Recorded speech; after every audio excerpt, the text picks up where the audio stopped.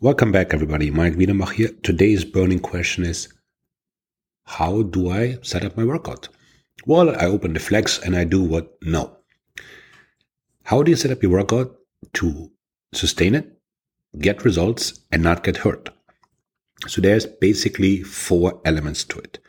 Number 1 is the least spectacular, but most important, harm reduction. Okay? There's 4 things I want you to do. 1, wall slides. Stand against the wall and slide your arms up and down. See how that works? If you can't do this, if your elbows are coming off and so on and so forth, you have very tight shoulders and needs to be corrected by doing mid-trap rows and rear delt flies. Number 2, grab a dumbbell, let's say 5 to 10 pounds, push it, set 1 foot on the bench, put the dumbbell against it, and rotate up and down. If you can't do at least 5% of your pressing weights, you're in trouble and your calf is weak. Strengthen it. Then grab a broomstick, not a barbell or something light, towel, rubber band. Pretend it is a barbell, but again, do not use a barbell. Stand wide and squat down. Have somebody take a video. Are your knees buckling in? Are your heels coming off? If that's the case, your glutes are weak, you need to work on that. So that is the first thing that anybody should do. But it's sort of like your dentist and flossing. Nobody does it until they have cavities. I urge you to spend those 5 minutes and work a program around it. It will save you a lot of time, money, and pain. I will link the videos in the description of the video so you can check it up for yourselves. Okay, so that's that. Number 2 is time, right? So we talked about this earlier, but if you want to be somewhat successful, you have to train your whole body twice a week. So if you only have 2 hours, that's 2 whole body workouts. If you have more time, you can do upper lower splits. You can do push-pull legs. I'm not a friend of the bro splits where you train one muscle once a week. Why is that? Because no matter what you do, no matter how beast mode, hardcore, whatever you go, after 36 hours, protein synthesis, aka gains for the non-initiated, in that particular muscle stop. So let's say you're training chest on Monday. By Wednesday, it stops growing. So you're better off training it again Thursday. What about overtraining? Get that out of your head. Overtraining in the fitness world is basically non-existent. Any other sport trains 4 to 5 hours a day. Most of us lift 4 to 5 hours a week. There's no overtraining.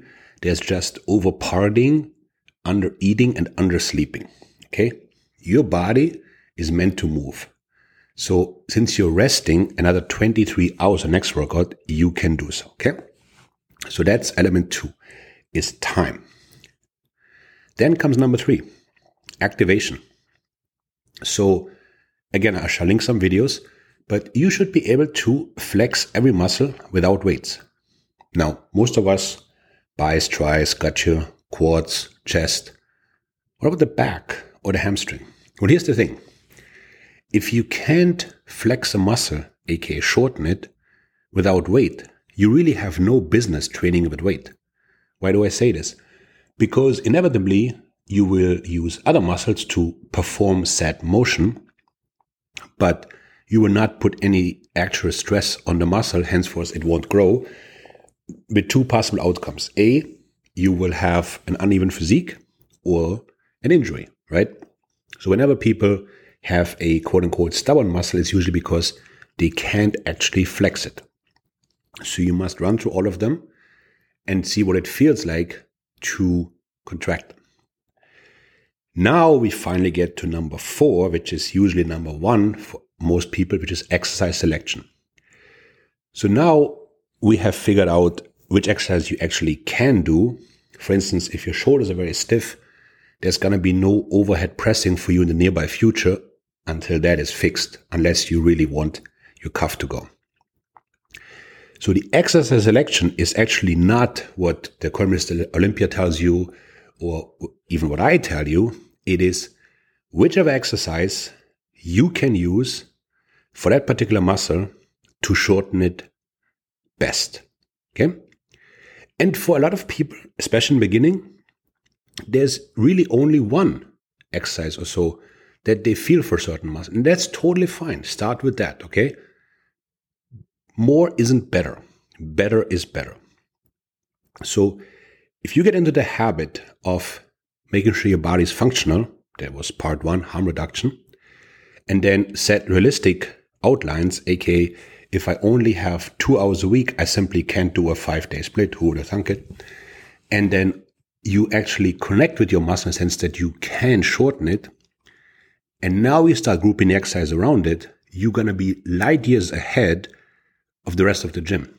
Now granted, in the beginning, the setup is going to be a little bit more difficult, but it will save you countless months of rehab and injury and propel your gains. So I strongly suggest you give it a go. Mike out.